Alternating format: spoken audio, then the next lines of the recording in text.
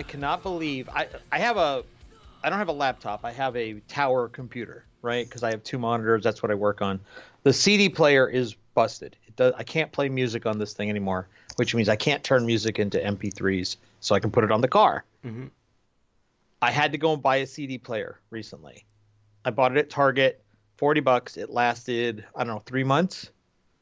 And I said, okay, I can't buy this shitty brand again. So I go online. I refuse to shop at Amazon, right? They're destroying Seattle. They're the worst thing in the world. So I go to eBay and I buy a CD player there for $40. And they ship it to me from Amazon. Really? So I ended up giving Amazon money anyway. So wait, eBay is using Amazon's, like, their delivery system? This individual seller was using Amazon as their fulfillment house. So Amazon made money off of me anyway. Because I thought there was like a real competition between those two, and eBay would like have had contractual things where you can't use. So that's interesting. But go on. So anyway, I haven't even hooked it up, right? I bought it a month ago. I'm still pissed off about it. I've got this stack of CDs that I want to listen to. I bought Ancients. I bought everything from Fiend. I bought everything from Ginger. I bought everything from Behemoth recently. I have this huge stack of CDs that I want to get through, and I can't listen to it because I'm all frustrated with the CD player situation. But you spent the money on it, right? So shouldn't yeah. It wasn't that much. But I mean, but the CD player works, right? I haven't hooked it up. I don't know. So you're not. So it's out of frustration with the fact that Amazon delivered it. Yeah, I just got to get over that. I realize that I'm just angry and it's irrational, but I hate Amazon so much, and I don't want them to ever make $1 off of me. I get you. I mean, but they already did. So I would say, yeah, I know. You know, you might as well enjoy the CD player because at least you're contributing to physical media if that's your because I suspect. I mean, you know what's funny? There's probably a lot of people now alive that don't even really remember what it was like before Amazon became a big thing because they've been huge now for a while, right? Like, I mean, bookshops and stuff started disappearing when, in the early 2000s, or am I mistaken on that? Yeah, that's probably about right. So I don't know. So I'm assuming that's your primary concern here is that when Amazon came around, all of these stores that we used to go to where you would buy physical. I don't give a shit about that because I think that kind of stuff happens. I think Amazon's problem is, one, Jeff Bezos has all this money, and I could go on and on about what's wrong with Amazon. One of the things is that they've destroyed downtown Seattle, right? The cost of housing is through the roof because Amazon is located there. Two, they bribed the city council to allow them to build these 3 giant buildings on Denny Street. And Denny's the only way in or out of the certain section of Seattle. So the traffic through there was no environmental impact study done. The traffic through there is awful. People are dying working in their warehouses. People aren't making enough money. And now Amazon's going to move from that location to Bellevue. They're trading buildings with Expedia. So Expedia.com is now moving into downtown Seattle. And the whole point of allowing Amazon to do what they did is because of the perceived value of Amazon moving to downtown in this region to foot traffic in the shops in downtown Seattle. And now they're not even going to stay there. And so they've done all this damage to the city. And every time somebody spends money on anything from Amazon, I just think about the ripple effects of the shit we feel here in Seattle that nobody feels anywhere else in America based on what Amazon is doing. Everybody else is suffering from what Walmart did. But I think so. My feeling with Amazon is a little bit more like I'm critical of them, but it's from a more selfish perspective. So I use Amazon because it's convenient and I like getting books and movies and stuff like that in the mail. But I have a big problem, number one, with the fact that it's a monopoly because I can see in real time how that shapes access to different content. Like, people do not make things if they can't get it on Amazon, and there are lots of things Amazon does not put up. Do you know what I mean? There's stuff you cannot get on Amazon or is really hard to get, and as a result, that stuff doesn't get made. And I think that's bad for anything, but when it's like not just one industry, but like every entertainment industry, I think that's a big problem. but number two, they have a serious issue with quality control at Amazon because absolutely, because I constantly buy movies and I constantly get bootlegs. At least like I don't know, it's almost a quarter of the time now that I get bootlegs, and I don't want bootlegs. Do you know what I mean? It's not like I'm trying to get a bootleg of a movie that's really hard to obtain or something. I'm trying to buy a regular movie and I'm getting a bootleg of it, and the same thing with people ripping off people's books and then just printing them on Amazon service. Do you know what I mean? Like they'll just cut and paste a person's book and sell it themselves, and there's no way to really police it on Amazon. So I from that perspective I have a problem with it. But I also have a problem with I miss physical media, and I think that there's something mnemonic about physical media for me, where if I own the CD and listen to the CD, I remember the music better than if I have it in digital form. And I don't know if there's an actual difference in quality or not, but I feel like a lot of times, because it's digital, the quality that they decide to package it in is second rate. Do you know what I mean? Like sometimes you'll get a CD and they'll cut off the last 2 seconds of a song before it goes to the next track. And if you have the actual CD, it doesn't do that. Stuff like that kind of irks me. But yeah, so but my CD player situation is the only CD player I have right now is my car CD player. I don't even have, like, I had an old CD player, but the speakers don't work. So now I probably should do what you do and go and buy one. But yeah, I don't have one in the car either. I just have a jack for plugging in a USB. So I put all my music, I put MP3s on a USB card on a flash drive, plug it in, and I can listen to whatever I want. But I can't put anything on there because I can't even burn CDs at the moment. I can't even rip them. Well, I don't know. If I were you, I would use a CD player because you spent the money on the I'm going CD player. to. I just got to stop being angry about it. But it seemed relevant. We were talking earlier about what are you listening to right now, and I'm having to listen to stuff that I've purchased on YouTube, and that's annoying. You can purchase music on YouTube now? That's not what I said. The stuff that I purchased, I have to listen to on YouTube right now because I can't play that CD. Right. No, I get it. I was going to say, because I mean, I know you can get movies there, but, well, you were also saying, though, that, like, is there any store you can walk into in driving distance where you would buy a CD player that's not Walmart or something like that? Oh, there's a Best Buy, but I refuse to give them money either. What did Best Buy do to you? Or is it just they didn't do anything to me? They're just an awful business. Okay. I mean, the thing is, the option, they had one option for a portable CD player, and it was from a no-name brand that I've never even heard of, and I just said, I don't even want to give these guys money in the first place, so why am I here? Okay. And second, this is my option. No, I hear you. My problem with that stuff is, like, every once in a while I'll be like, okay, I'm going to try to go to, like, a local electronics store or something, because we still will occasionally have those. But then when you go to them, it's so depressing. Do you know what I mean? It's depressing, and they don't really have good stuff, and like, and the sales tactics are all like locked in the 1970s or something. So like we have like a Tri-City sales place here, which isn't quite local, but it's local enough. Like it feels like you're stepping out of time when you go there. You feel like you're walking into, like, when I remember going into electronic stores when I was a kid with my family to buy like an Intellivision or something. And it's like that kind of an experience versus you go into the Best Buy and you get like a snotty teenager who kind of insults you half the time while you're buying stuff. Do you know what I mean? But I have to acknowledge that I'm a bit of a Luddite, right? I refuse to put music on my phone. My phone doesn't even have that much space anyway. Mm-hmm. I refuse to buy Spotify. I refuse to go the digital MP3 route by buying a song off of the Apple Tunes iStore or whatever it's called.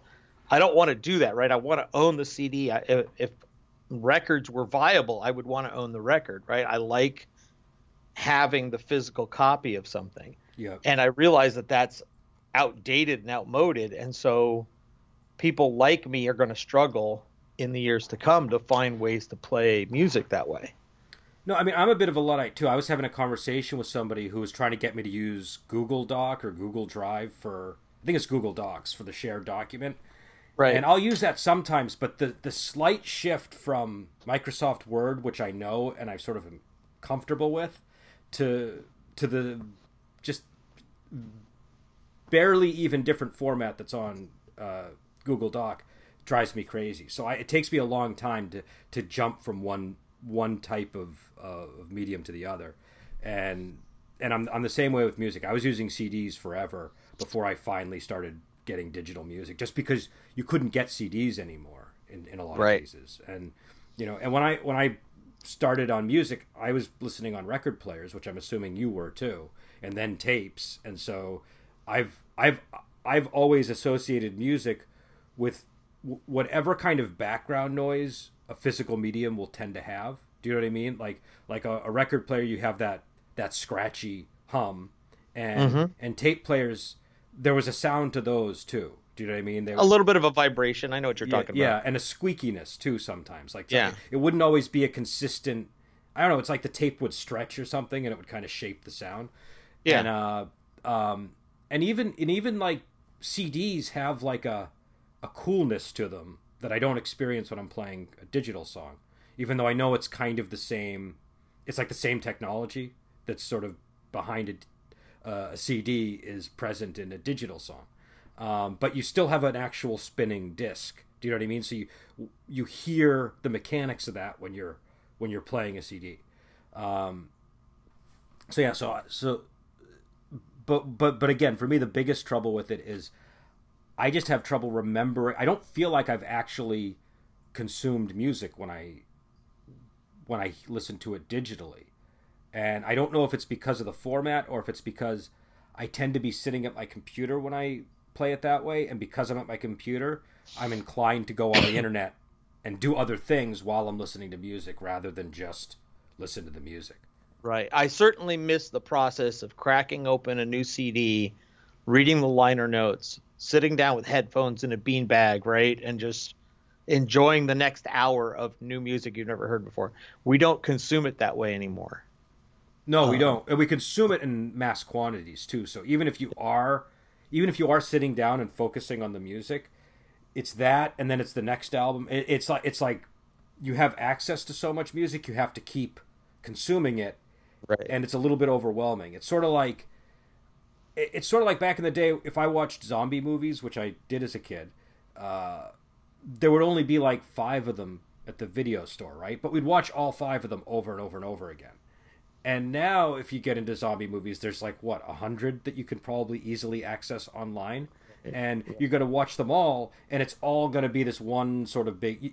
It's almost like you're getting a better overall impression of whatever it is, but at the same time, it's so overwhelming that I don't know that you even really taste it. Do you know what I mean? Like, it's. I binge watch a lot of TV shows. And because I'll get into it and I just want to finish it. I want to see how it resolves. I started watching The Watchmen on HBO. Okay. And I cannot binge watch it. I have to stop and think about what I just saw because it's so deep. It is not the candy corn entertainment that you're used to when you say sit down and watch. I don't really have a good comparison because I don't watch those kind of shows. Well, you want something that's not deep. Yeah, but even Breaking Bad, right? Glow wasn't a deep show. Glow was not. What's that? Glow, the wrestling. Yeah, Glow wasn't deep. I think I finished that in one sitting. Yeah. But Breaking Bad, I was able to do about 5 or 6 episodes in a row. But anything from Marvel, those Marvel Daredevil universe shows, I finished them all in one sitting, kind of thing. But with Watchmen, it's really deep. And you and I, to getting back to what you said earlier about music, you and I were talking about this the other day online. How do you find new stuff? And I have to grind through crap just to find something good on YouTube sometimes. Somebody will suggest something like, say, a band like Seon, S-E-O-N or S-O-E-N. Yeah. I don't remember how they pronounce it. And I'll go and listen to it and I go, oh, okay, that's all right. That's got some of those Finnish sensibilities of what power metal sounds like now, and then that'll lead to other things, and eventually I'll land on a band I like Autumn. Yep. But I have to dig through so much stuff to find that, and because we don't have the systems we used to have where we would share tapes with each other in high school, oh, I found this. That's how I found Megadeth, right? Somebody handed me a cassette in high school. I'd never heard of them. I didn't have magazines or anything to. I found them. I'm younger than you, so I found them because I saw Hangar 18 on Headbangers Ball or something, and that was my window into them. But I think that's also just a product of us being older than most people. I think if you're younger, that sort of network is still occurring. It's just occurring online. Do you know what I mean? And we're obviously not going to be talking to young metalheads, so we're not going to have access to that world that is mainly directed towards younger people anyways. So I think that's part a lot of what I experience lately when I go try to find new metal music is that I'm 43. I'm in musical terms, I'm an old man. And when I listen to new music, number one, I have an old man reaction to it, which is, what is this crap? Do you know what I mean? I have a bias towards earlier music that I grew up on or that I cut my teeth on. And I also, I'm aware enough of the earlier days of these musical forms that when I hear something new, I'm a lot more critical of it than I probably would be when I was younger and heard something new. Do you know what I mean?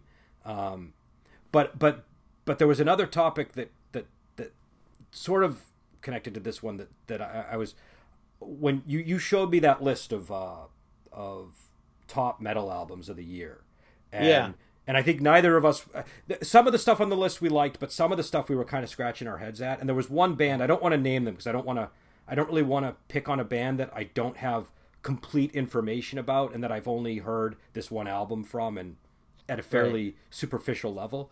But there was one death metal band on there that had an intriguing cover, and when I listened to them, I found it really disappointing because I was like, this just sounds like mediocre 90s death metal to me. Yeah. And I talked to my singer from my old death metal band about it. And he doesn't listen to this kind of music anymore anyways. He's kind of, matured and gone on to do other things. But when I was talking to him, he was like, yeah, I've tried to sort of get back into this kind of music and stuff. And he says, but every time I do, it just sounds like a lot of the death stuff, they're just recovering, going over the same territory that we remember people going over when we were kids. And I'm sure that there are death metal bands out there doing new and interesting things, and I've heard a few that are kind of doing new and interesting things. But I think what he was getting at is when we were young, the foundations of these genres were being created, right? Like the foundational material, like the parameters were actually being established. And now those are established. Death metal is a thing. The death growl has been invented. And so anything else that people are adding to it, they're expanding on the genre, but they're not creating new foundational material. Do you know what I mean? Right. And that is, even though that's perfectly fine, there's nothing wrong with an existing genre that's still got experimentation going. But if you were there when something was being made, there's an excitement to that you're going to feel its absence 20 years down the road if you poke in again and start trying to listen to the stuff. Do you know what I'm saying? And I think that's the reaction I have to a lot of new metal. It's not that it's bad, and it's not that they're not doing interesting things. And obviously, some of the stuff you listen to, like the prog, is really exploring territory that is totally new. And a lot of it's bad. I'll say that a lot of it's bad. But go on. But that's also a subgenre that, by definition, has to keep expanding its foundations. Do you know what I mean? Right. Because that's I remember, I probably mentioned this before, but I remember when I was in bands as a kid, I was into metal, and there was a kid in my class that was into progressive music, and that term never made sense to me. I was like, well, what do you mean it's progressive? I don't understand. Like, does it just keep moving? Like, I thought it was the tempo was progressive, not progressive in the sense that it's reinventing itself and experimenting. And as slowly I started to understand it. But that genre of music, it's always got that same level of excitement that you had with any genre where the foundations are being made, because that's all they ever do. But I think if you look at pretty much any other subgenre of metal, it just feels like an additional flavor is being added rather than a new foundation is being laid. At least to me, as an old guy, that's how it feels. Maybe a young person could come in here and show me where I'm wrong, but go ahead. You're not wrong. I think I think because you're a little younger than I am, and you weren't there when there was just, say, 10 metal bands. Yeah. I mean, I remember when there was just 10 metal bands. You would really scrutinize whether or not the thing you were hearing fit into your taste buds. Yes. At the same time, you would also just accept things. I remember when Twisted Sister Stay Hungry came out. It was okay. I've listened to my 10 metal albums to death. Mm-hmm. I need something. And so you take this Twisted Sister album and you just add it to your pile without question. And then you get older and you find more stuff and you go, okay, that's not metal. I can get rid of that Twisted Sister. But there's two things going on. One, I was puritanical about it. And at the same time, I was desperate. Yep. And that's a weird place to be. No, but see, I guess maybe because I played guitar and I was thinking in terms of being a musician, I would have found that more exciting than being around when I was around, where I remember the conversations I would have with people who are in like my band and stuff was, where else is there to go? There were like you could see the 2 or 3 avenues that remained. Do you know what I mean? Whereas if I like when I listen to, I mean, my style, like whenever we share music, I'm always sharing older stuff, and it's usually stuff that's sort of at the ground zero of when the genre was being developed, right? Like, I like seeing those moments when it's like, oh, this solo is significant because this is where all these other solos come from. Or, stuff like that. I just find the energy around it is different. And so, even though you do have the poverty of choices in that kind of situation, I think I'm happier with limited choices but more places to explore and for the genre to grow than being overwhelmed by all, like, it's just endless choice. Do you know what I mean? I do know what you mean. No, absolutely. I think I think we, in the 70s and 80s and 90s, early 90s, maybe before glam metal happens, you have this situation going on where there was a survival of the fittest situation or mentality happening with music. Rush doesn't just succeed because they're doing prog. Rush succeeds because they're fantastic at prog. Mm-hmm. There's a ton of prog bands that you've never heard of from the 70s because they didn't make it, because the record company just said, no, you're not good enough. We can't sell what you're doing. And so there's a reason everybody knows the name is Kansas and Yes and Chicago and Boston and Rush and Styx, right? These were the bands. Queen was a progressive band too at one point. Queen was the biggest of the prog bands. What was it? But they shifted from that style eventually. Right. But you have a handful of bands in the prog movement, and I could have picked anything, right? Before Black Sabbath would be defined as metal, they were a hard rock band, and there were only so many hard rock bands at that time, or acid rock bands, whatever you want to call them. Mm-hmm. And then once those successes happen, the taste is there. People really like this style. We need to go find a ton of bands that do this.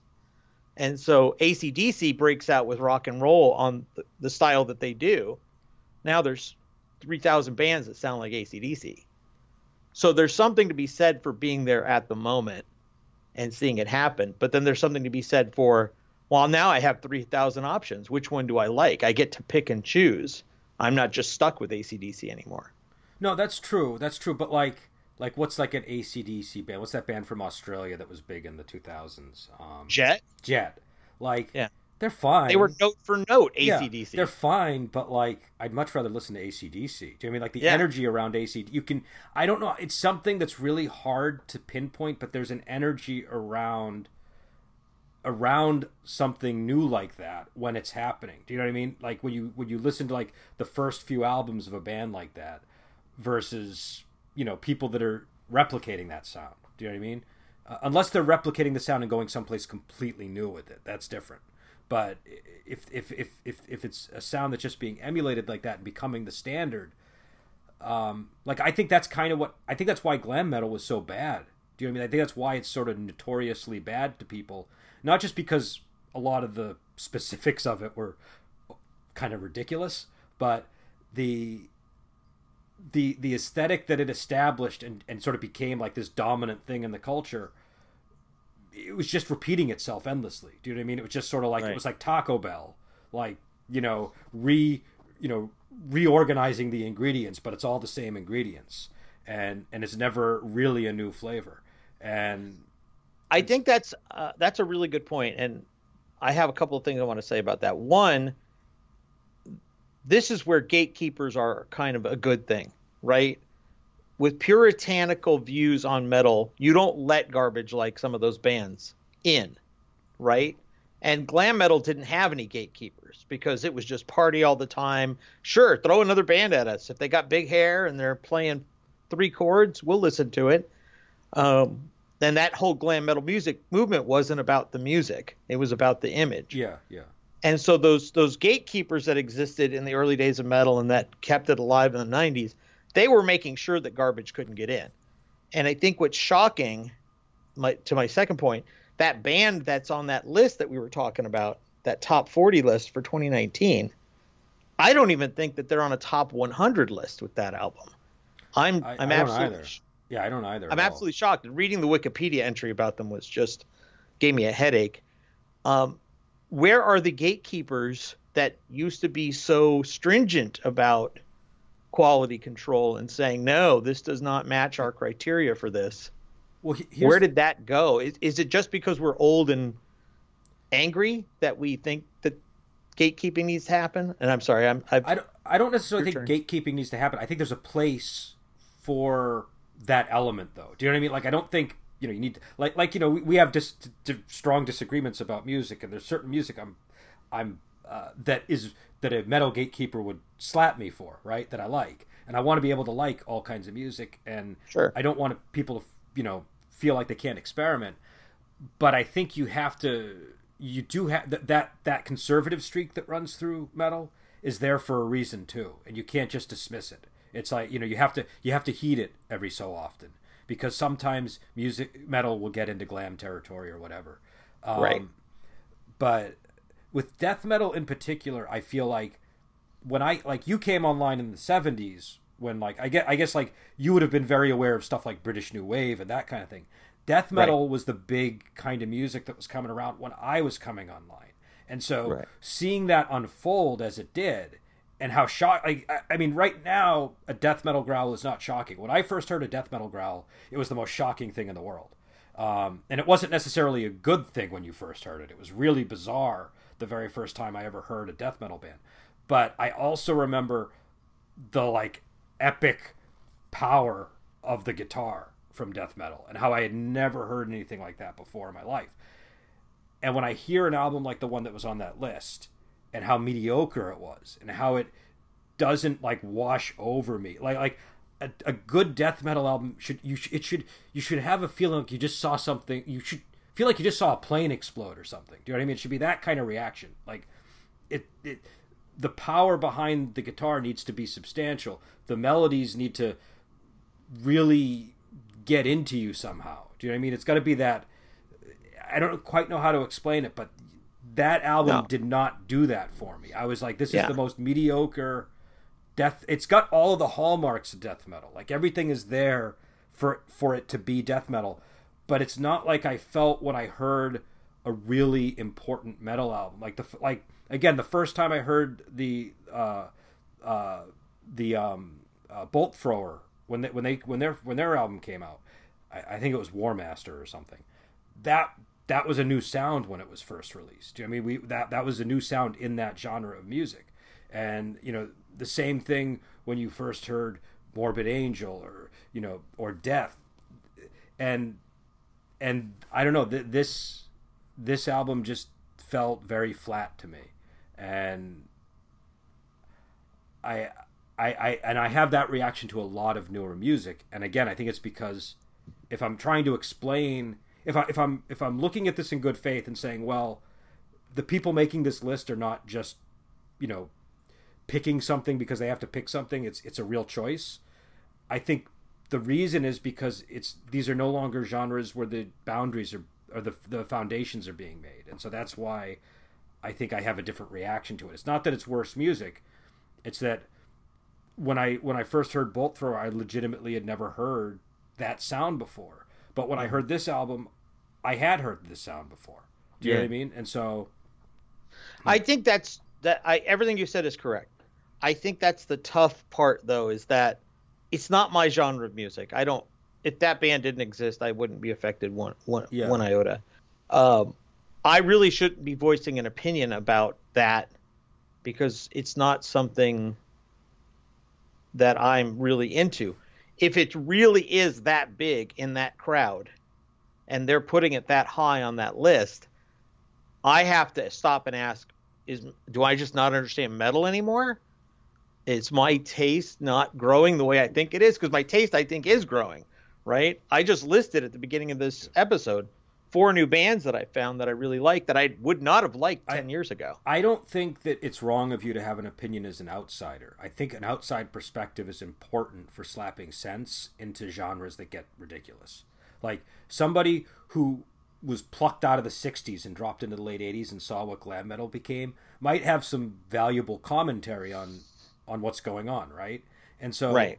You know, I have more, you know, like I have more experience with death metal. You know, I was in a death metal band. I used to like the genre, but I did stop listening to it after a while. I mean, I wasn't following the new death metal once it started feeling like crap to me. Do you know what I mean? Right. And so I don't have the connection that a person who's listening to all the latest death metal is going to have. But I think at the same time, going back to that idea of being overwhelmed with content, I don't think that just because you consume a lot of something that makes you a better judge of the quality of it. Like I watch a lot of martial arts movies. I have over 200 wuxia films in my house, and I've seen many more than I actually own.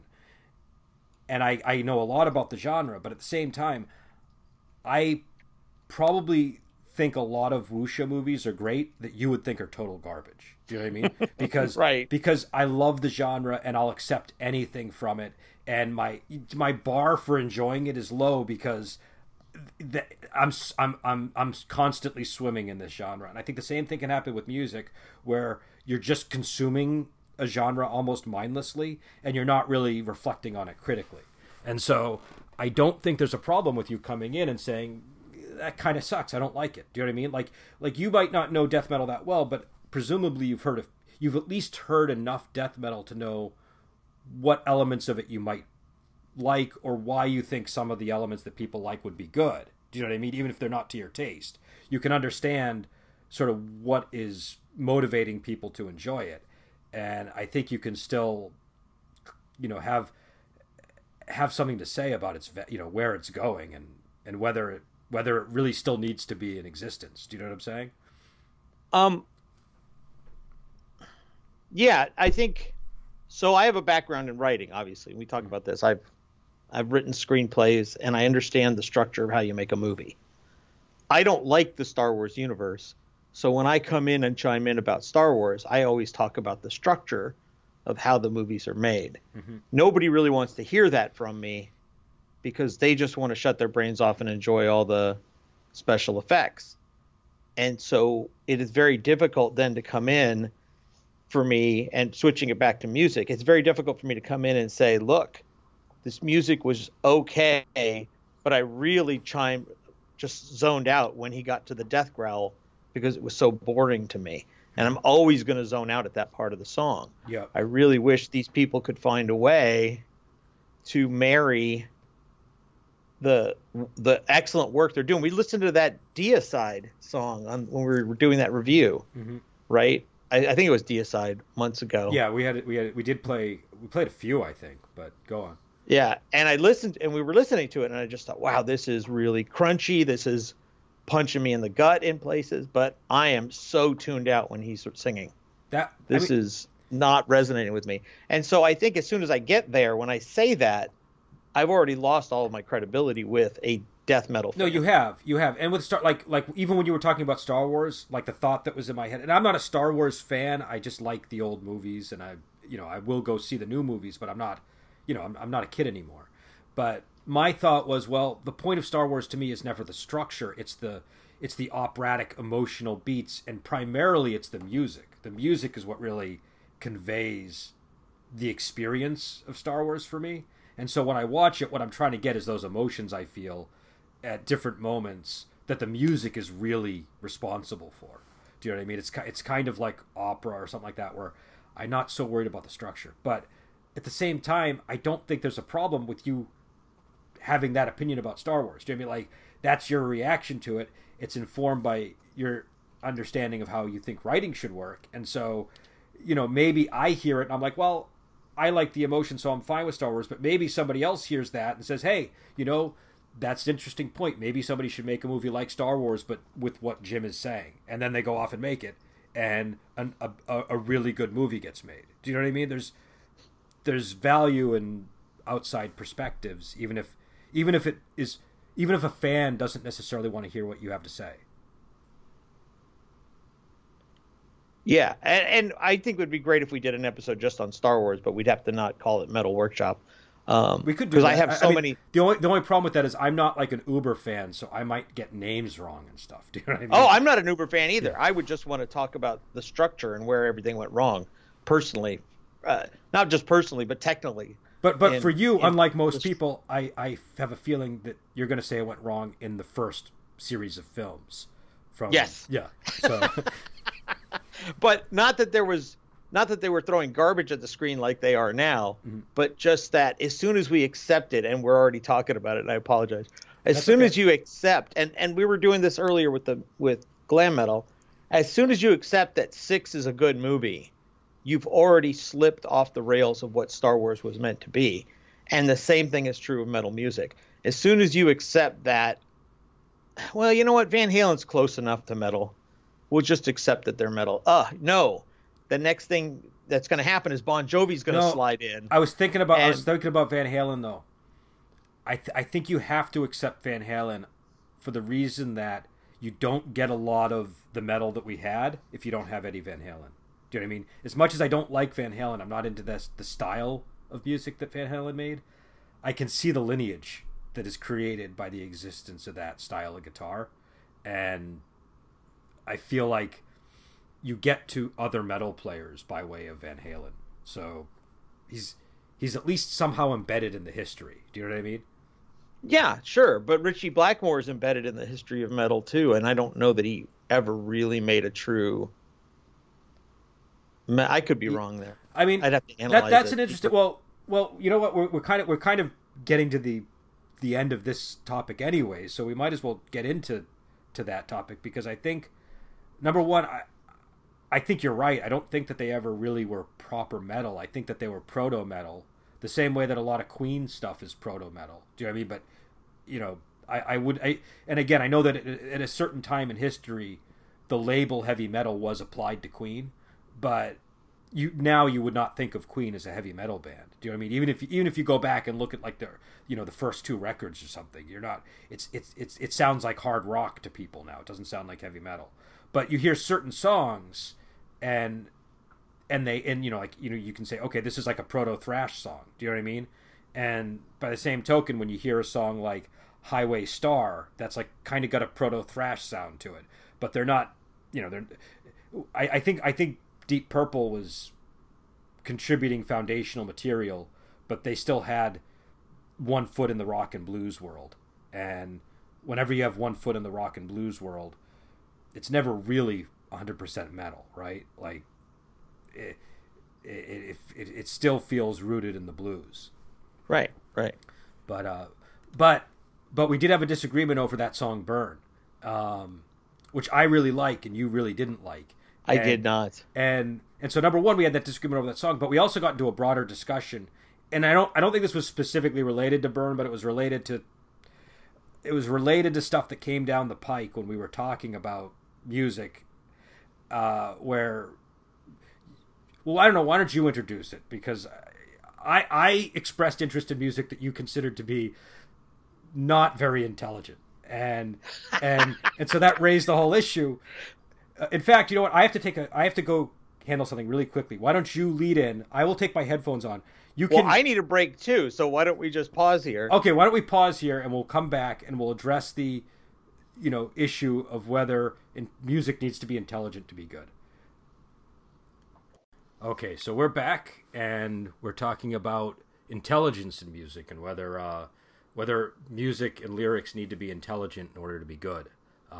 So I don't know. Why don't you lead in, because I know that I think this is really difficult because music is so subjective and it's all about taste, right? So I can't decide for you. I was obviously busting your balls earlier when I was saying, "Wow, you listen to a lot of really dumb stuff." Yeah. But if you like it, you like it. You're allowed to like it. For me, I can't listen to stupid music. I can't listen to something with bad lyrics. I can't. And there's some songs by some of my favorite bands that I'll listen to the lyrics and just think, wow, how did that get past all of your litmus tests? Well, let's start with defining what is low intelligent and high intelligent music first off, because I think one thing I was a little unclear on was that, because I mean, obviously lyrical content makes something not intelligent, but are there other elements? Right. If it, you know, for you, if it's like 3 chords over and over again, would you say that's a low intelligent song? Yeah, absolutely. Okay. Absolutely. So a certain complexity of the music is also required, and you probably want it to be complex, but also have some kind of structural element and consistency to it, where it's not just complexity for complexity's sake, but they're repeating themes or doing things that show thought was put into the music. Right, and we've talked about some of this before, and I realize that this all makes me sound very snobbish, and I'm not going to apologize. Okay. For that. You're the foil. You're the person people can hate, and I'll stand in for the people. I'm the British villain in this movie.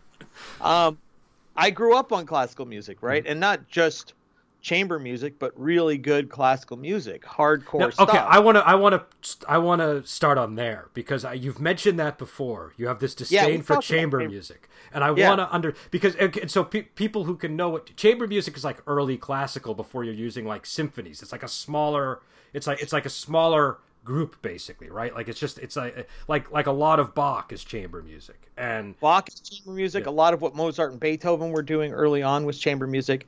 It's stuff that you get paid to compose. You know, it might be a gift that somebody's giving for somebody's birthday or whatever, or it might just be, let me show off all of my wealth.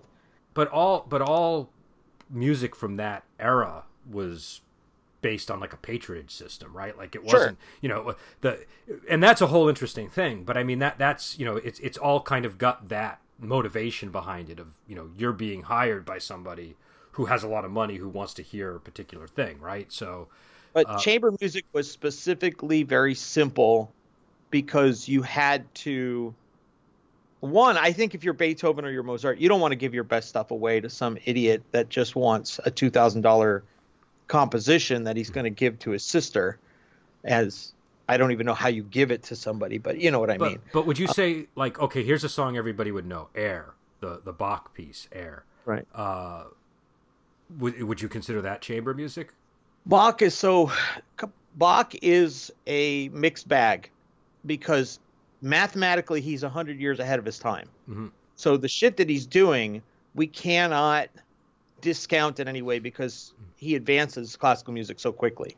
But at the same time, I'm a huge fan of the Eastern Europeans and the Russians and even the Spanish composers who were doing stuff. They were doing it in different chord progressions, and they were doing things with different meters, and they were creating really complex music. And then you listen to something like what Bach or Brahms was doing, and it's just. But here's the thing. But here's the thing about this. Tchaikovsky sounds interesting, right? Because the reason that Bach sounds like that to you and me is because we're so familiar with that European tradition of music. Do you know what I mean? Right. So it doesn't sound exotic to us. But I guarantee you take that and bring that to a place where a person hasn't heard that as much, and it sounds more exotic. Just like Tchaikovsky sounds exotic to us a little bit. And I mean, now he's worked his way into the culture. But if you're in Russia, it's not going to sound that exotic. It's going to sound like normal music sounds, right? So right. I think part of that is just it's exotic to us, and so that's why it has that quality. I listen to a lot of world music, actually. I listen to Bhangra music from the Punjab. I listen to Iranian music. I listen to even Ghanan music, because I like all the different beats that go on in that kind of music. I listen to so much Bhangra music from India that I can tell you when somebody's just phoning it in. Okay. And when something's really, really complicated. And so for me, I think there's an emotional quotient. It's probably not intelligence, but rather emotional quotient. That if you get excited by 4/4 time, that's fine. There's nothing wrong with it. But your musical education isn't where my musical education is and what I expect music to be. And I don't always have the vocabulary to express that. No, I understand that. But I know that I know what I like, and it isn't Nicki Minaj. It isn't Justin Bieber. It isn't pop music. It isn't Taylor Swift, right?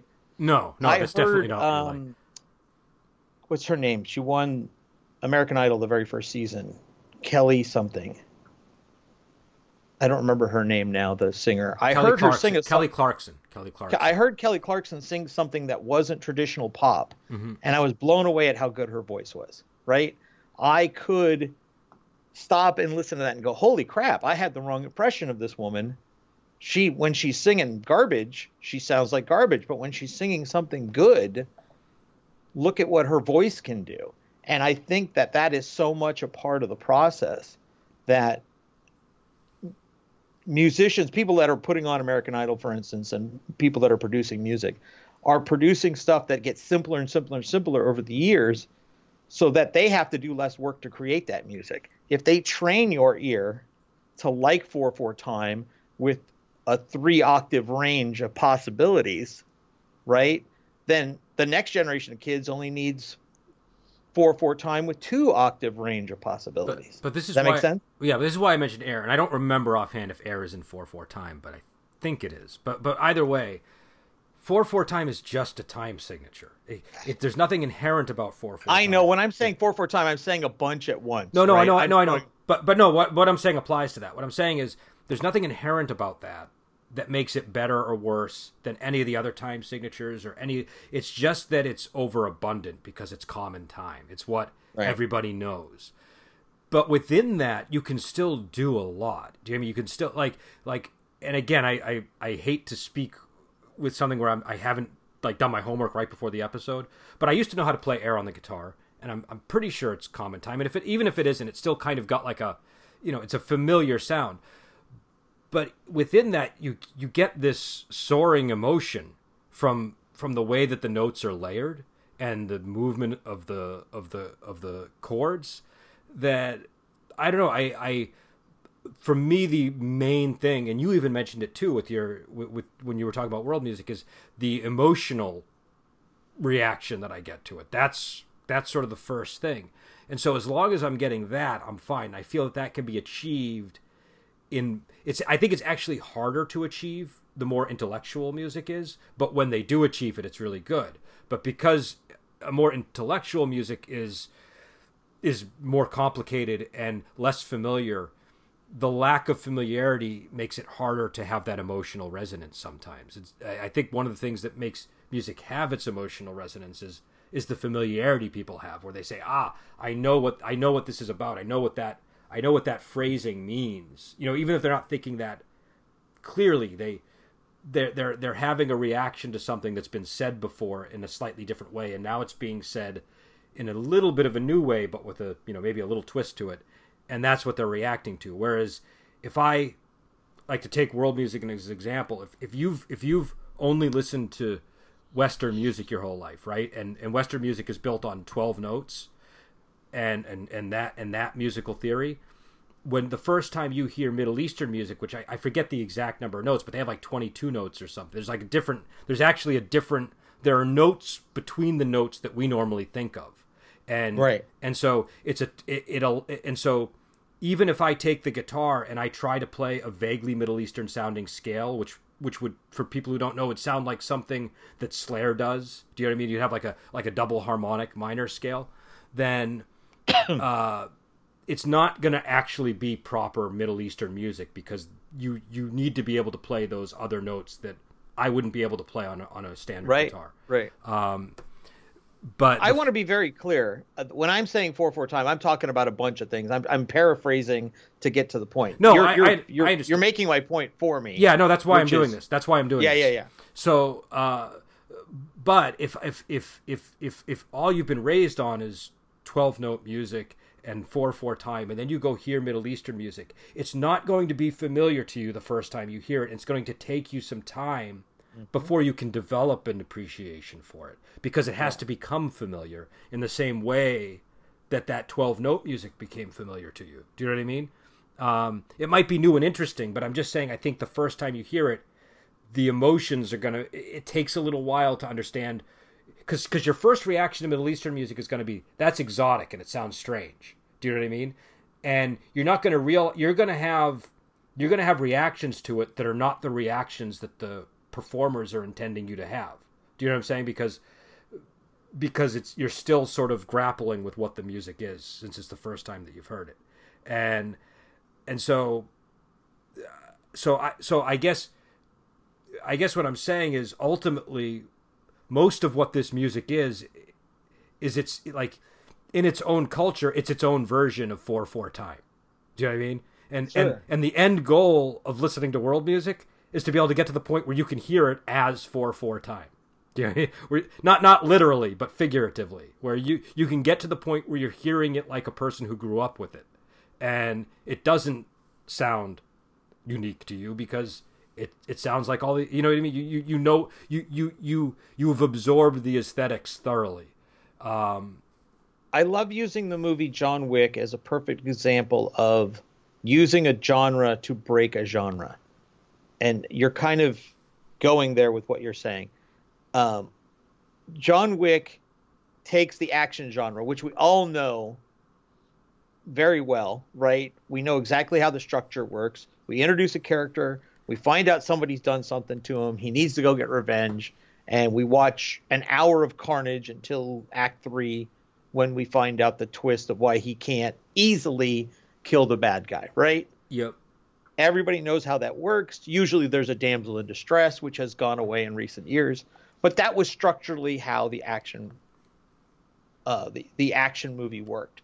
And then John Wick comes along and it just says, okay, he's got a dog. Somebody killed his dog. And now he's going on a hunt for vengeance. And now the movie is not going to be about the structure of the action movie, because we've done away with all that. Mm-hmm. We've already given you within 50 seconds, right, his reason for going on this killing spree. Now we're going to reinvent how the killing spree looks. Now we're going to change your perception of what you expect this killing spree to do. The beats are going to hit in different places. The notes are going to feel different. The violence is going to be almost uber violent, like Audition was when that shocked audiences so many years ago. And I think that's what eventually you want music to do, is get to that place where you have a mastery as a listener, and then you pick something up and go, wait a minute, this isn't exactly what I think I've been listening to. This isn't exactly... When Judas Priest did their last album, their most recent album, Firepower, right? They did... Each song on the album is basically a different song from a different era of Judas Priest. I think there's 15 or 17 albums on there. One of them is actually a glam metal song. It's really annoying. But each one, they've ratcheted down the bolts on how they write that song as tight as they possibly can. And that's where you want to get, I think, with this kind of mastery. So even if it is 4/4 time with 12 different notes in a Western style that is very simple and it's what we've been used to, we want that range to grow within those boundaries. We don't want them to shrink. Well, we don't, but at the same but oftentimes a lot of these styles that you're talking about that are world styles are folk music, which by its nature is about shrinking those boundaries, right? It's just that we don't recognize it because it's from a culture that we're not part of or something. Do you know what I'm saying? Sure. So, and I think there's value in folk music too. I just feel like there are two primary reasons that I listen to music. One of them is just that emotional feeling I get. Do you know, just feeling somebody punched you in the chest, just that kind of an emotion, right, which is very base. It doesn't require a lot of thought be put into the thing. It just has to be the right combination of notes and melodies and chords and all this stuff. The other reason is I like to be surprised by music. But in order for the surprise to work, it has to be rooted on something familiar. And so one of the experiences I sometimes have when I listen to prog, because it's a genre that I haven't followed the way that you followed, if I listen to something that comes out yesterday, I'm not surprised because I don't know what I'm supposed to be expecting. Do you know what I mean? Right. Because I haven't built up to that. And so I think that the reason that genre can be a deep well for somebody like you is because the more energy you invest into listening to it, the more it pays off as a listener. Do you know what I mean? Whereas if I just jump into it cold, it might actually be disorienting because, you know, the last prog I'm really familiar with is like Queen or something, you know, so right. So I'm not as up to date on, and again, this isn't all universally true. You showed me Queensryche, and I wasn't really familiar with them except for Silent Lucidity. And the first time I heard their music from their first album, I was like, wow, this is really surprising. Do you know what I mean? Yeah, so, it's a completely different band. Yeah. Yeah. But I mean, even though I didn't know what had led to that point with their music, I was still able to be surprised because it was familiar enough somehow. But yeah, I don't know. I guess for me, it doesn't and we've kind of gotten away from the lyrical content, which we should probably get back to in the Nicki Minaj stuff. But for me, as long as it feels kind of like a punch to the gut, I like the music. And if we're getting into lyrical content, for lyrics, number one, I'm admittedly not... Lyrics are not the first thing I pay attention to in a song. I always pay attention to the overall sound first. And so a band or a singer can get away with really crappy lyrics, and I'm not going to hold them against them the way that you might hold it against them. But even if I am listening to lyrics, as long as it's charming in some way, I'm okay with dopey lyrics. Do you know what I mean? Like just using Nicki Minaj as an example, a lot of her lyrics kind of have a dopey quality, but there's like an edge of humor to them that, you know, makes me chuckle enough that I kind of like. Do you know what I mean? She comes off as a charming person to me when she says some of the things that she says. But I don't know. I don't want to be the only person talking. So I think you do. You think I do? This would be an easier show for you if it was just me pontificating the whole time. Yeah, I mean, it's obviously very elitist of me to say, well, the lyrics have to be smart.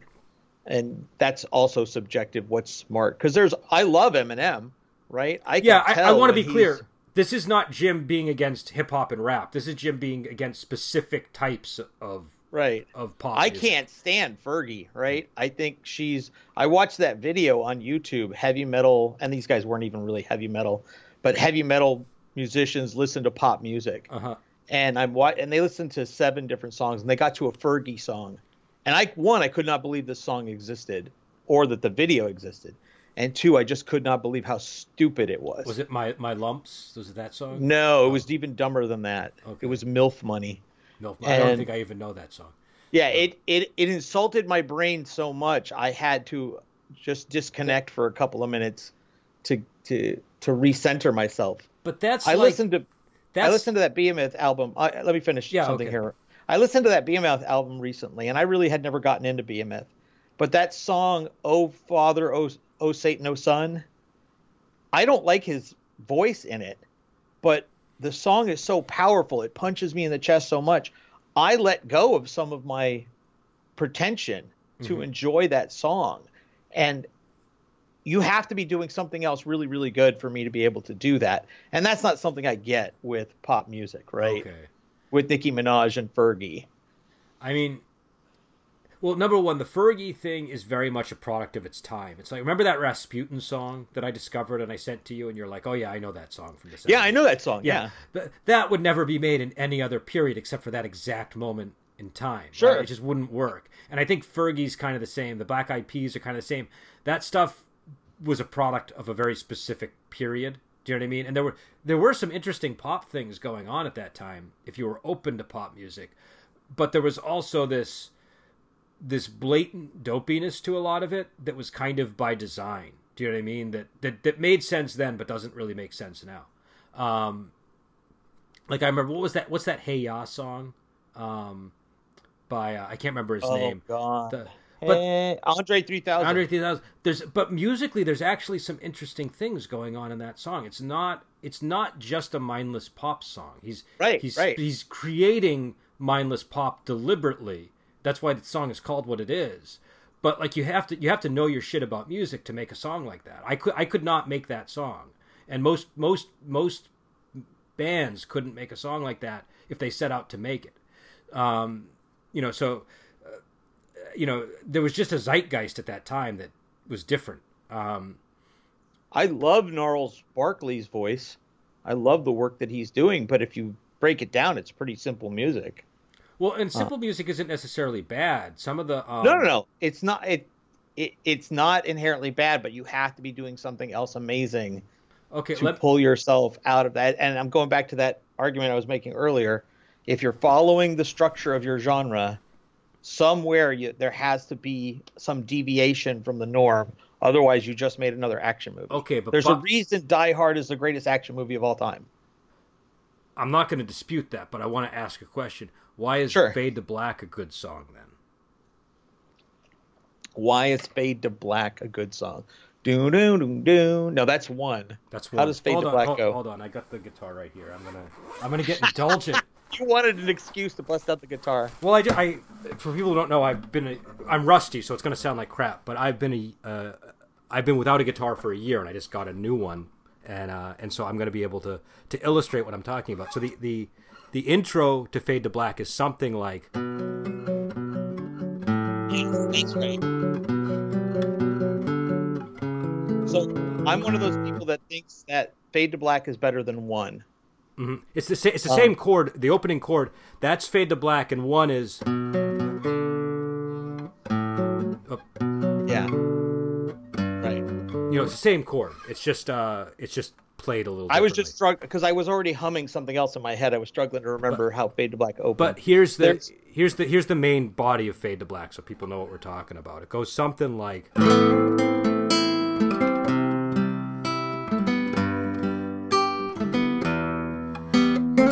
That's 4 chords. That's just 4 chords is all that is. It's and there are some flourishes in there, and you can play it in all kinds of different ways. But it's 4 chords and it's not that complicated. And there's other parts of the song. There's like there's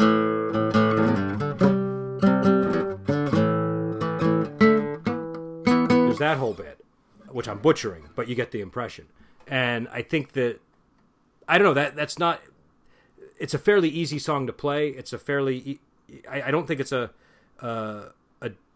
complicated song in terms of analyzing all of the components. But I don't think I could have written that song. Do you know what I mean? There's something about there's still something going on in there in terms of the phrasing of the chords that you just wouldn't automatically do if you were just strumming the guitar. So, I think you have to sit down and compose a song like Fade to Black.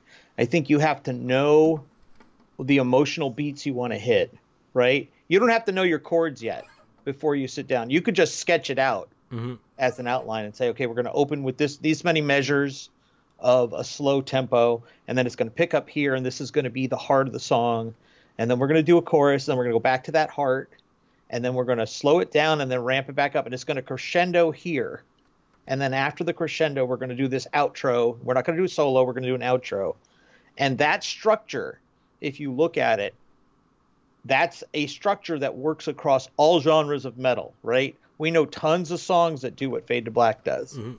But none of them do it with the same, maybe the same patience. I don't know that the structure is what makes the song work. I feel like what makes the song work are those 4 chords and the way they're using them. Do you know what I mean? Like I feel like that's the part I always want to listen to in that song. Do you know what I mean? That's the part it keeps going back to. Okay. And, well, then I don't know what to do with your question because you're asking me why the song works, but why it works for you is very different for why it works for me. I guess what I'm saying, and again, you have to accept one of my assumptions here, which is Fade to Black is not an intelligent song. Okay. It doesn't quite. It's at least not. It's not so like it was one of these songs where I could learn to play the whole thing, and I know I'm butchering it now because I'm rusty.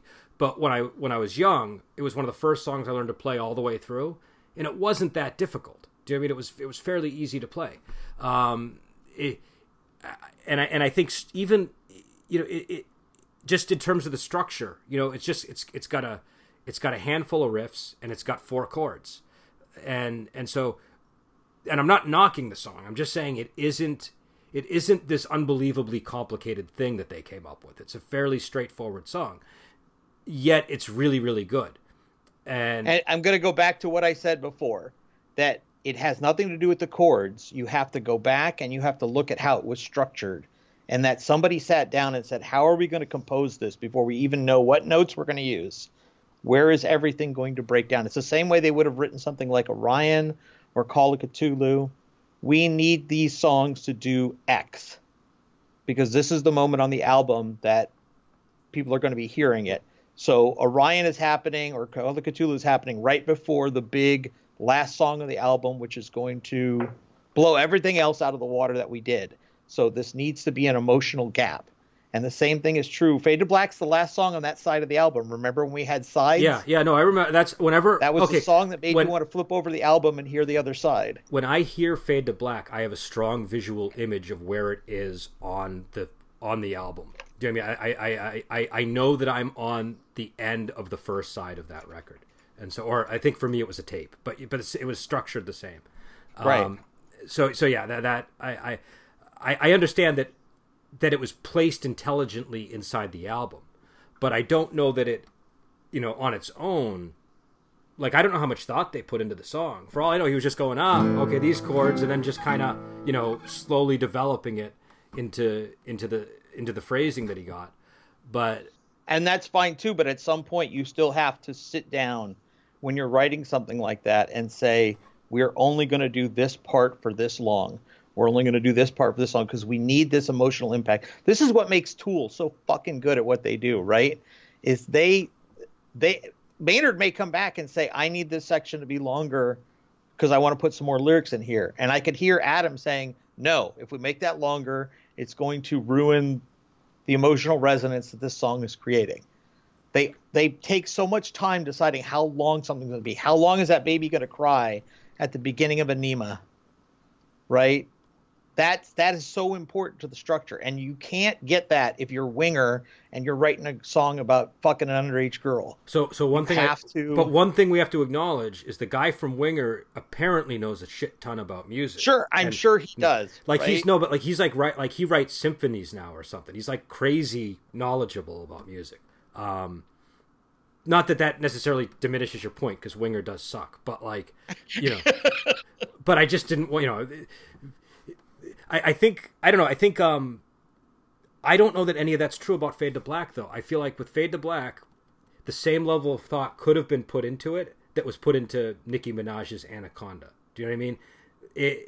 It's because it's just, okay, here's the main body of the song where we're going to sing, and there's the chorus, and that, it has...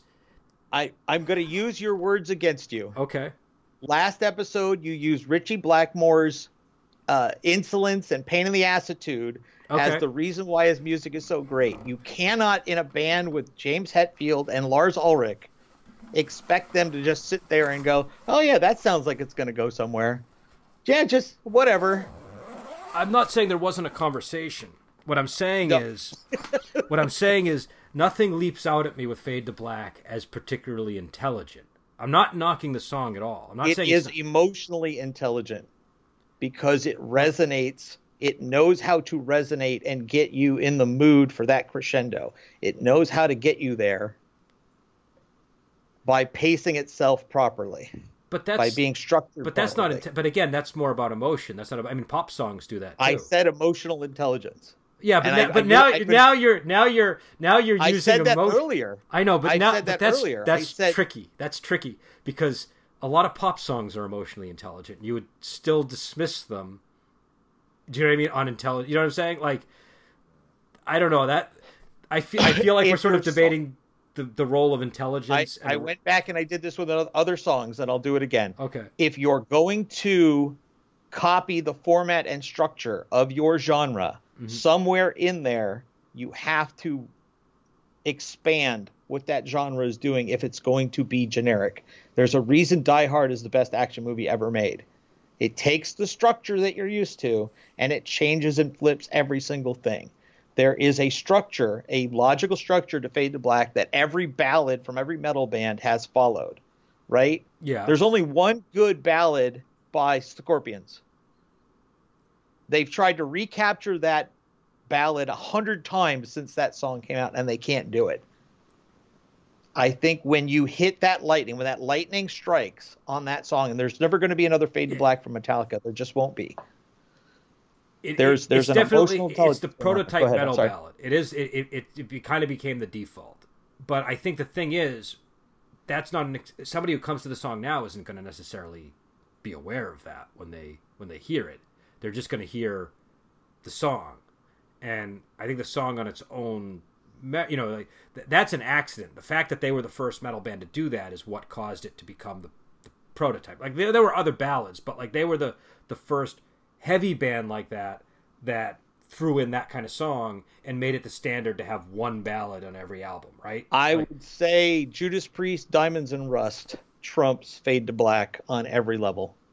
It is the greatest ballad. But that's a cover. That's fine. That doesn't.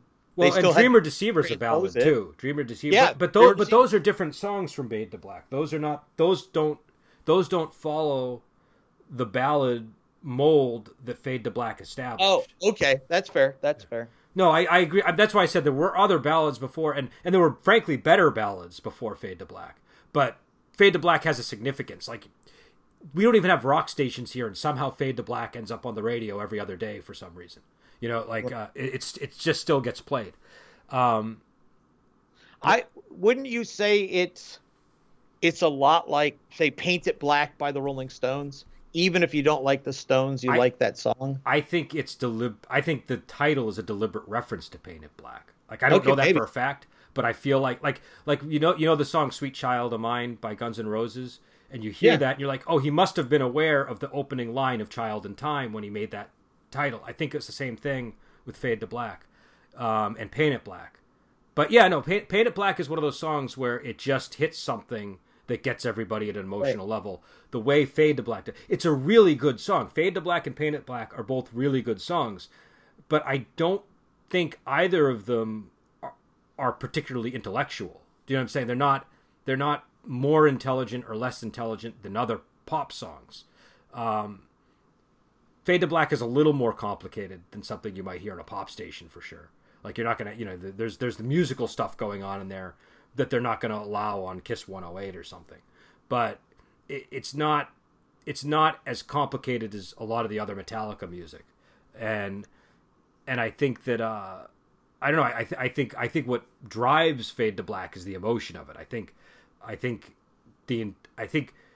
James Hetfield, who I'm assuming is responsible for the bulk of the chord stuff and the melodies to the song, has really good musical intuition, and I think that's what's driving it. I don't think it was so much that he sat down and was like, okay, I need to come up with a clever song.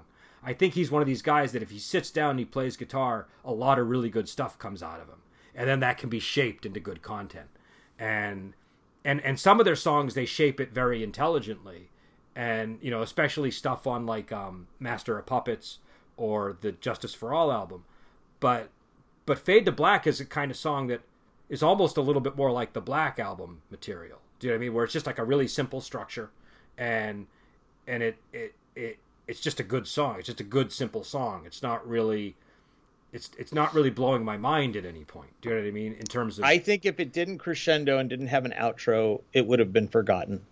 The crescendo is important, but a crescendo is not a complicated idea. Crescendo is I'm not saying it's a complicated idea. I'm saying it has to have those ingredients. There's so many ingredients at play, and if you listen to the Black Album, it doesn't have complicated ingredients. I think you are making a very intellectual argument to turn a non-intellectual song into an intellectual song.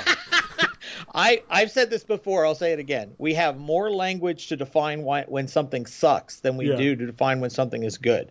So it's easier for me to tear down a bad song like Burn. Okay. Bird is not a bad. We got to go there then, because Bird is not a bad song. Let me finish the thought. Okay. I don't have to use Burn. I'll use whatever. No, use Bird. Use Bird. No, use Bird. I have much more language to describe why something is bad than I do to define something as good. And this is one of the key reasons why. As soon as I break down intellectually 100% why Fade to Black is a great song, it's no longer great. Okay. There has to be an undefinable quality that makes it great. There has to be something in it.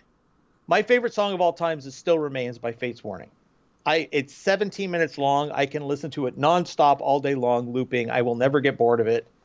I think I've heard it somewhere near 5,000 times now. I'm not exaggerating. I like that song that much. It goes through a number of complicated rhythms and emotional beats. But if I sat down and actually examined note for note what I was going through, I would ruin the song for myself. Okay. So do you think that's a good thing, though, that you have? I can tell you why Star Wars 1 through 4 and 6 through 9 suck. I cannot tell you why Star Wars 5 is great from beginning to end. I can tell you is that it measures up for me perfectly, and because it has a bad guy winning at the end, that just compounds the greatness that is that movie. You know, when I was in college, I didn't respond well to like a lot of the critical theory stuff that we were learning, and a lot of like the critical type things.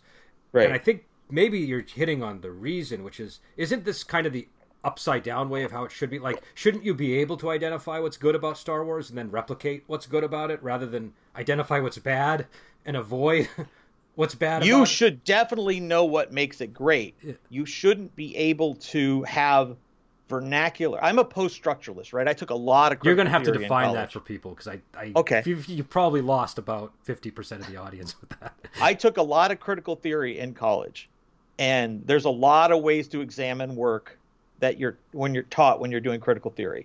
And I'm a post-structuralist, which means you look at a work independent of the time period it was released. You're not allowed to defend, well, that book is racist because it was written in the 1800s. I don't care. If it's racist, it's racist. That's an example of post-structuralism. Okay. And I was a history major, and I tend to firmly put things in their time. So right. So you're a structuralist. You're not a post-structuralist. Yeah. You're a structuralist. Well, I was really into guys like Burdell, who I think maybe fit. I don't know where you would put him, but go ahead. So for me, the structure of a thing is vitally important. And if it's not honoring its own structure, Girl with the Dragon Tattoo. I haven't seen that, so you might have to explain some things about it. Okay, the first movie and the first book are fantastic. Second and third are garbage, because there's a number of hundreds of reasons. So it's like the Matrix trilogy, basically. Yeah, I don't want to get bogged down in the details of what he did wrong when he was writing 2 and 3. Mm-hmm. But not understanding what made 1 so great, and then not following through on your own structure that you built in to make this story so great, and then make 2 and 3 just random stories that really have nothing to do with what you've done in 1. That's how you get off track. If you don't know what makes, I'll use D&D 3rd edition as an example. I'm going all over the place today. That's okay. Everybody wants to take credit for why 3rd edition was fantastic. If you look at how WotC works, everybody wanted to take credit for it. When 4th came along, nobody liked it. And nobody could figure out why they didn't like it. Well, the problem is nobody sat down and honestly examined why it was everybody liked 3. And if you are honest about it, 3 was successful because of the timing. That really was it. But isn't that... So you can't... Oh, go ahead. I'm sorry. I'm interrupting. So you can't then just put 4 out and hope it's just as successful as 3 because of the timing. Because the timing for 3 took 20 years to brew. And not sitting down and examining things honestly stops you from being able to recapture that structure. So Star Wars 6 isn't going to be great. I'm finally getting back to my original point. Star Wars 6 isn't going to be great because Lucas didn't like that somebody else made 5 great. So Lucas gets his hands dirty in 6, and he changes up the tone, and the tone is completely different from the tone they left off on. right? Ewoks running around doing yub yub. I love Return of the Jedi, so I'm gonna have a much. I mean, I think 5 is better for sure, but only because it's so wonderful. Right, and you can like it, but if you examine it, then you can see, oh, it failed to honor the tone of 5. It failed to honor the tone of 4. There's some confusion here as to when the story ends and restarts. Well, right, because saving Han happens. I don't want to get. You've got this. I don't want to go on a tangent, but what I will say is this: I feel like 5. I think 6 honors 5 in that the thing keeping you in the story is that they're going to go rescue Han and all this stuff. Sure. And all the information that was dumped on Luke. I didn't want to spend any more time on Star Wars. I was just using an example of why we examine music the way we do. If we go back to the logic of why can't we examine why something is good the same way we can examine why it's bad? Okay. And it's because we strip it of its spirit and its essence. If we define every single, Die Hard is so great because at minute 17, this happens, and you're ready for that beat. That emotional beat, you've been prepared for it because the last beat was an action beat. And when you do that, because that's the shit you have to do when you're writing a screenplay, by the way, there's no way the writer of Die Hard can enjoy the movie the same way you and I can enjoy the movie. Well, and there's a history of people doing when those that. Emotional beats are. What's that? There's a history of people doing that and bad movies resulting too, because like there's a period in the 80s where they had a formula, you had to follow the formula, and a lot of dialogue really sucked by the end of the 80s because there was this hyper efficiency of everything that was not giving it room to breathe. And, and it's a product of what you're talking about, I think. So. And how many people copied Die Hard, and none of them are even close to how great Die Hard is, because they're just copying the beats and they're missing everything else that went into the essence of what made Die Hard so good. Now, but I guess to bring it back to Burn now, because that was where this left off of. Specifically, why don't you? I want to know why you don't like Burn. I know you don't like it, but I want to know why. I think the melody is just sour. Honestly, it doesn't pick up for me. At no point am I emotionally invested in what he's singing about and what he's saying. Okay, I can't force you to be emotionally invested in something, so that's a perfectly good answer. Yeah. I don't know. When I had a strong emotional reaction the first time I heard that song, and I feel that it's like the sequel to Highway Star. Do you know what I mean? It's the same kind of. It's not as heavy as Highway Star, but the solo serves exactly the same function, and the solo is an expansion on the solo structure that he was doing in Highway Star. Right. And the song it's a little bit more, I don't know, there's an emotional quality to it that's a little bit soulful, and I really like that. So that's why I have the reaction to it that I have. And also I'm a fan of the lyrics are not particularly insightful or anything like that. It's basically literally about a woman burning people for some reason that's vaguely apocalyptic. Right. But for a metal song, for me, or for even like a hard rock song, that works as subject matter. The same way that 2 Minutes to Midnight works, or anything that's sort of painting a picture of bloodshed that's very melodramatic.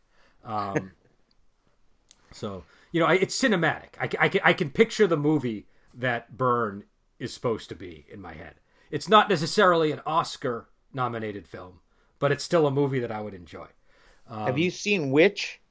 No, I haven't seen Witch. You need to see Witch. Okay, I'm just going to say this off the bat to the listeners, because you already probably know this. I'm not a fan of intellectual horror movies.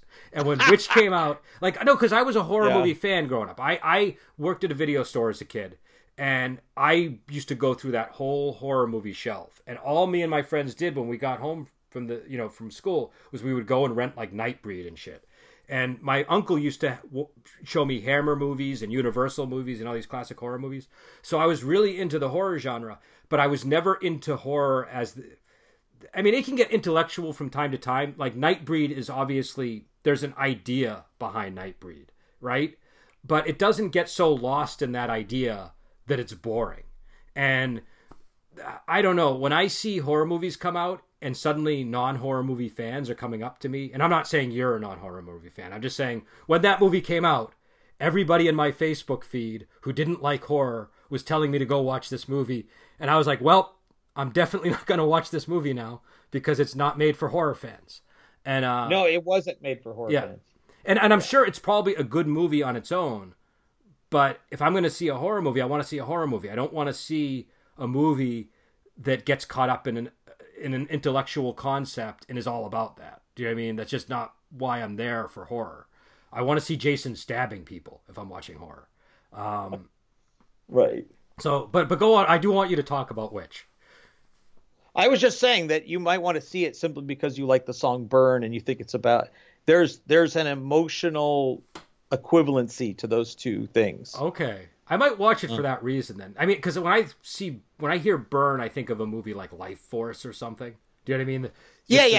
It's there's nothing schlocky about Witch, but there is this sort of female empowerment going on in the movie that it really follows through on. Okay. It doesn't, it's not, this is the thing I always hate. There's a scene in Star Wars 7.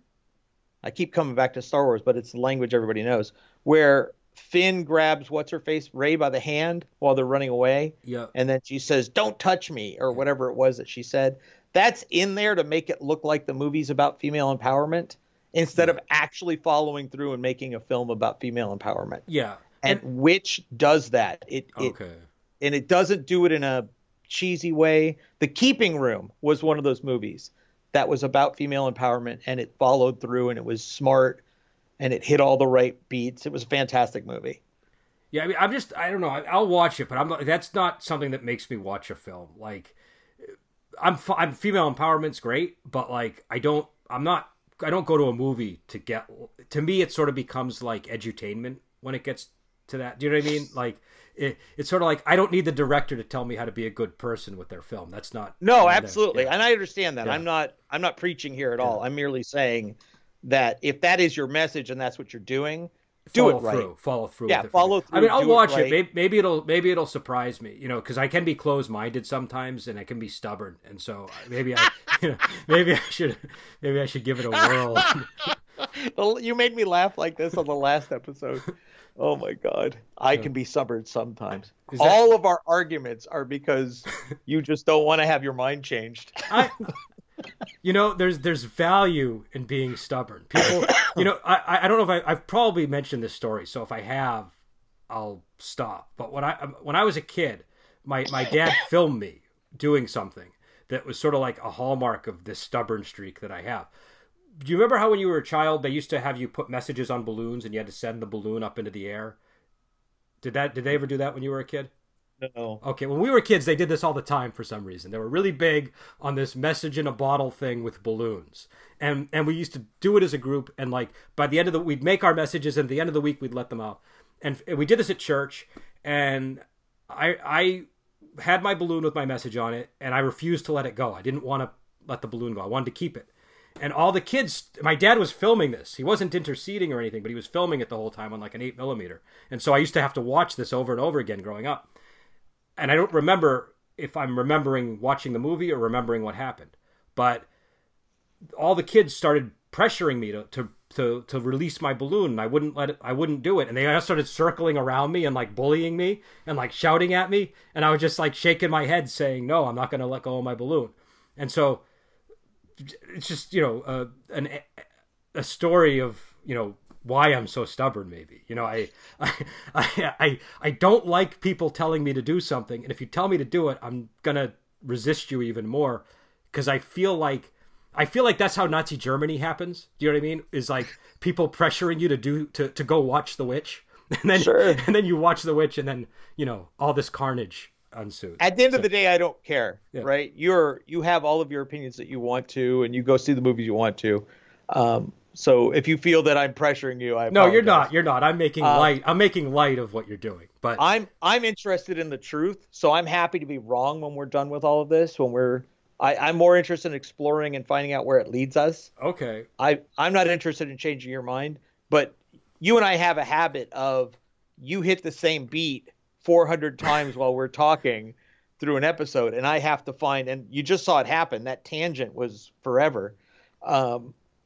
I have to bring up 400 points of evidence But I'm it's like arguing with my wife. But here's Talking the thing: to you is like arguing with my wife. But you've got to understand there's a value in the tactic that I'm bringing here. People are going to remember what I said. They're not going to remember as well what you said because you're bringing up so many different points. Then I'm going to start doing what you do and just say no. I don't just say no. I raise foot. You're creating a straw man out of what I do. No, I'm not. I'm not. I am stubborn. I will linger on a point, but I will make other points in support of what I'm saying. I know. It's just that I'm very focused. You know what it is?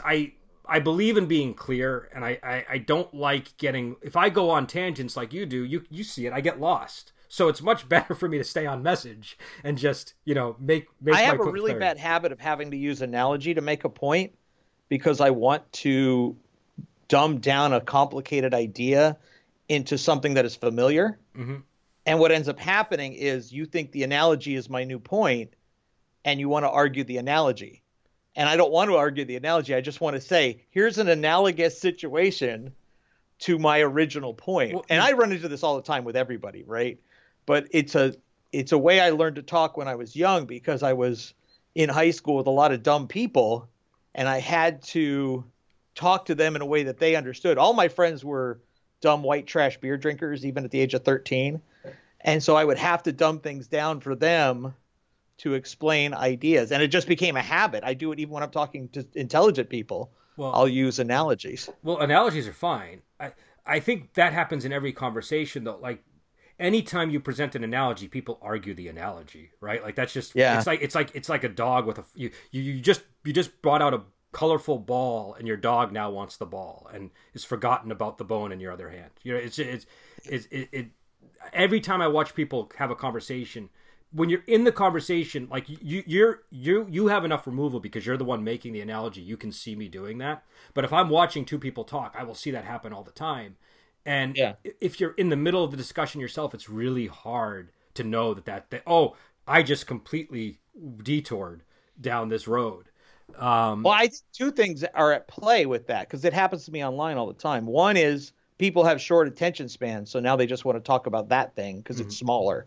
And two, they want to win things. Yeah. And so they're not interested. They're not even interested in the context of the conversation anymore because they don't know what context is. Yeah. So they just, I didn't know we were talking about Star Wars now. I thought we were talking about the song Burn by Deep Purple, but I'll talk about Star Wars. I know what that is. Well, I want to clarify one thing. My main interest isn't to win.